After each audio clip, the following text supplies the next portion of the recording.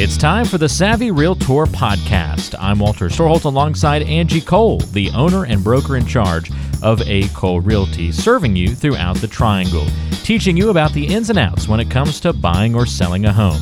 You can find the team online by going to acolerealty.com. That's A-C-O-L-E realty.com, or by calling 919-578-3128. That's 919-578-3128. And now it's time for one of the top realtors in the Triangle, Angie Cole, and the Savvy Realtor Podcast. All right, let's get to some of our listener questions here, Angie. This first one comes to us from Mark, and Mark is in Wake Forest, and says, with the increasing rates but non-declining prices, is now basically the worst time ever in history to buy a home. No, it's not. Interest rates could be way, way, way worse. Just remember that. At one point, our parents probably saw, 15%.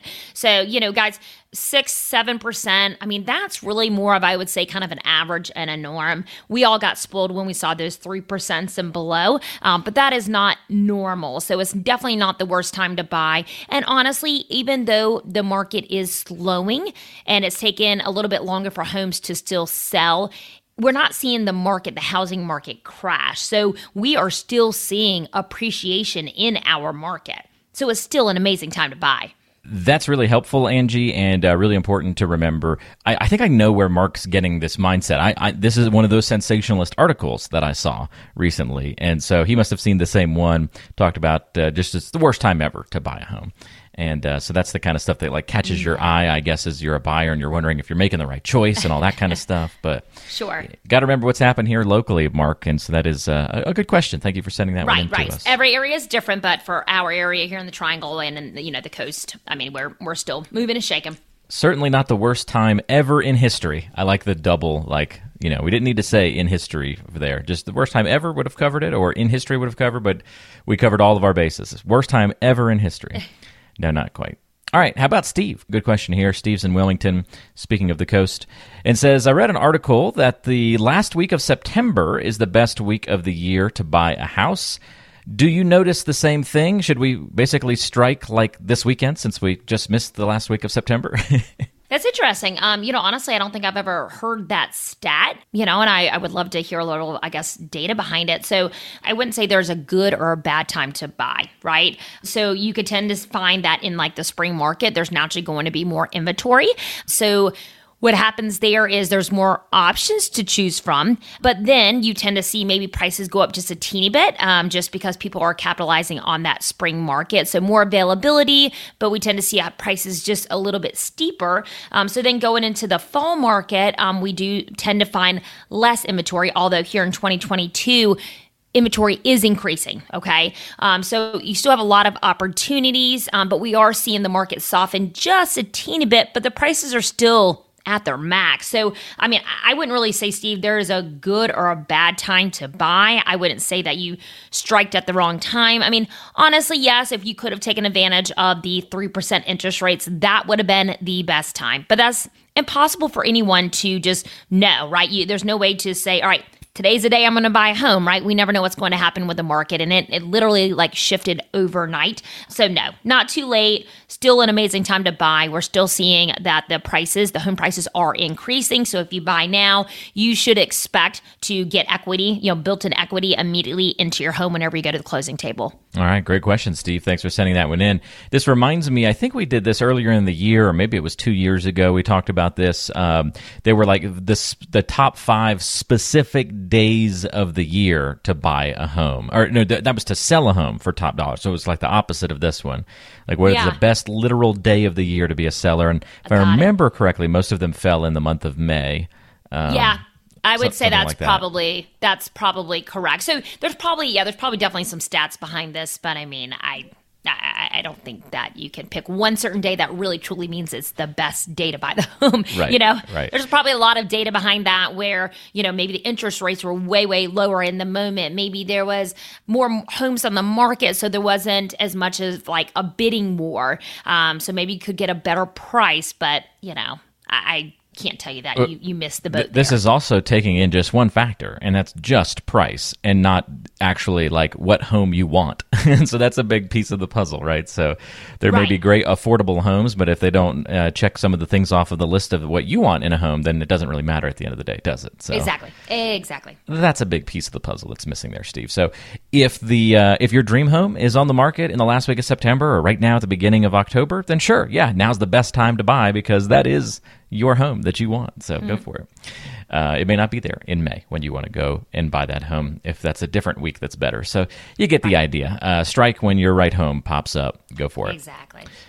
Brittany says, how much is it to hire an interior designer? Do you have any good contacts for someone to come in and help us with those kinds of designs? Yeah, most definitely.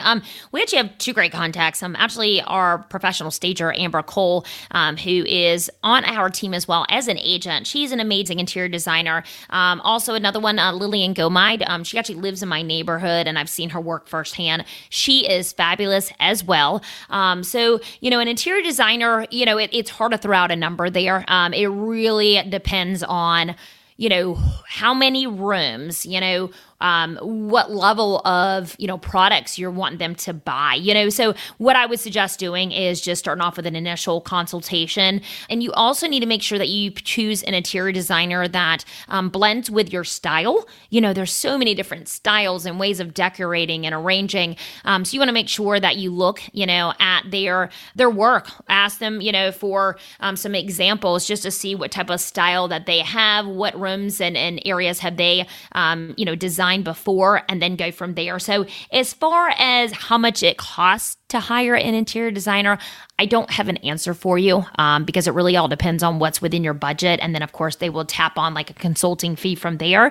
I do want to let you know, though, I don't know if this is for the case of selling your home or if you've already purchased a home and you just want to, kind of redo some things. But if for the example of selling your home, we do bring in our professional stager, Amber Cole, with stage presence. And she is fabulous. But that's actually an expense that the company takes on, where she will come through, give you advice on what you need to do in order to get your home market ready. So long-winded, Brittany, but I would definitely love to share their contact information with you, and we could take it from there. Yeah, it's fantastic. Thanks for the question, Brittany.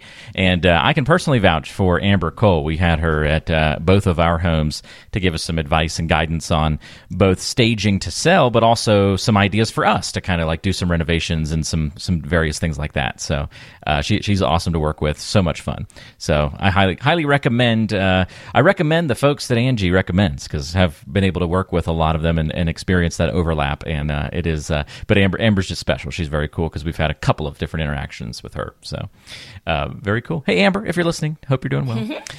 Reba has our last question of the week. By the way, if you want to talk to Angie about those contacts and you haven't been listening to the whole show, you can call or text her at 919-538-6477, and she'll hook you up with that contact info for Amber and for all those contacts. That goes for whether it's contractors or any type of professionals that you might need some assistance from.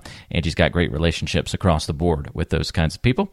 919-538-6477, again, is the number. All right, last question here is from Reba, and Reba's in Nightdale and says, how open do I have to be about property defects? Do I have to list every little thing wrong or just the big stuff? Yeah, actually, Reba, you should be listing everything that's wrong. So there's a form that's called a residential property disclosure. It's a 4-page document that is going to accompany your listing. So when you fill that out, there's kind of 3 columns. There's a yes, no representation. You really should not be marking no representation if you are living in the home and you are aware of any defects with your home. But my suggestion would be when you're going through those questions, if you know that there are issues with your home, go ahead and get those fixed. I would never want to look at a property disclosure and there's a yes. That just looks like you then didn't put care and attention into your home. And people or potential buyers will start to, get concerned. Well, what else is wrong? So you most definitely, if there are defects with your home, that there's issues. Yes, it is your responsibility as a seller to disclose those items. But again, I would go ahead and get those issues resolved, get them fixed. We do have amazing contractors and, vendors that we can connect you with to give you estimates on those repairs and have them taken care of. But yeah, let's have the home ready to go, ready to move in, and less hassle for the potential buyers. Yeah, it's fantastic. Great question, Reba. Thanks for sending that one in.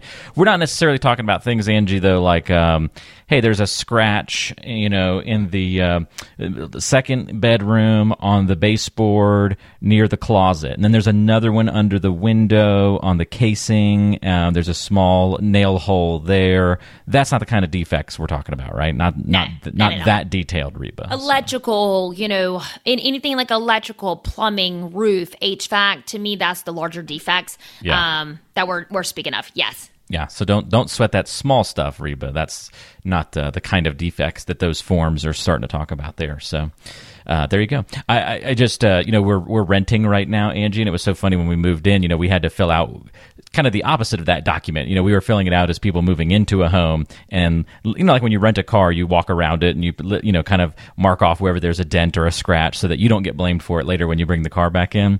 So the same thing when you rent a house. So we moved in, but so it was like the opposite of doing that property disclosure form as a seller, now doing it as a buyer coming in. But I was in that position too, where I was like, all right, well, I don't know how detailed I'm supposed to be on this because I don't know what they're going to try and hit me with, when we move out of this place. Yeah. So I was writing down every little thing. Anything and everything. Oh, yeah. Scratch here, scratch over there. We always say, even like take pictures. So like we also, by the way, we have a property management company, Turnkey Property Management. So anyone who needs help, a little spiel here, but anyone who needs help with managing their property or tenant placement, Turnkey Property Management definitely would love to assist you.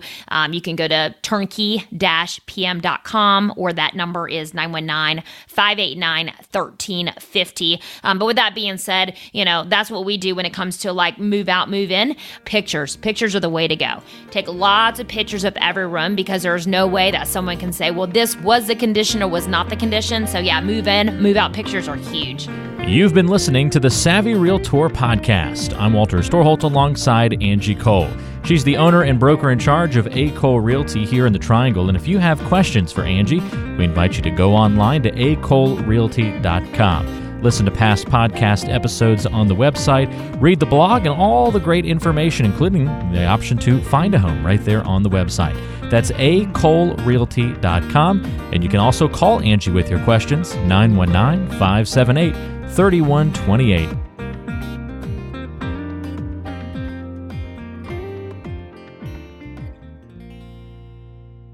Did you know that Angie Cole also has a radio show? Tune into The Savvy Realtor, Saturdays at noon on 106.1 FM WTKK.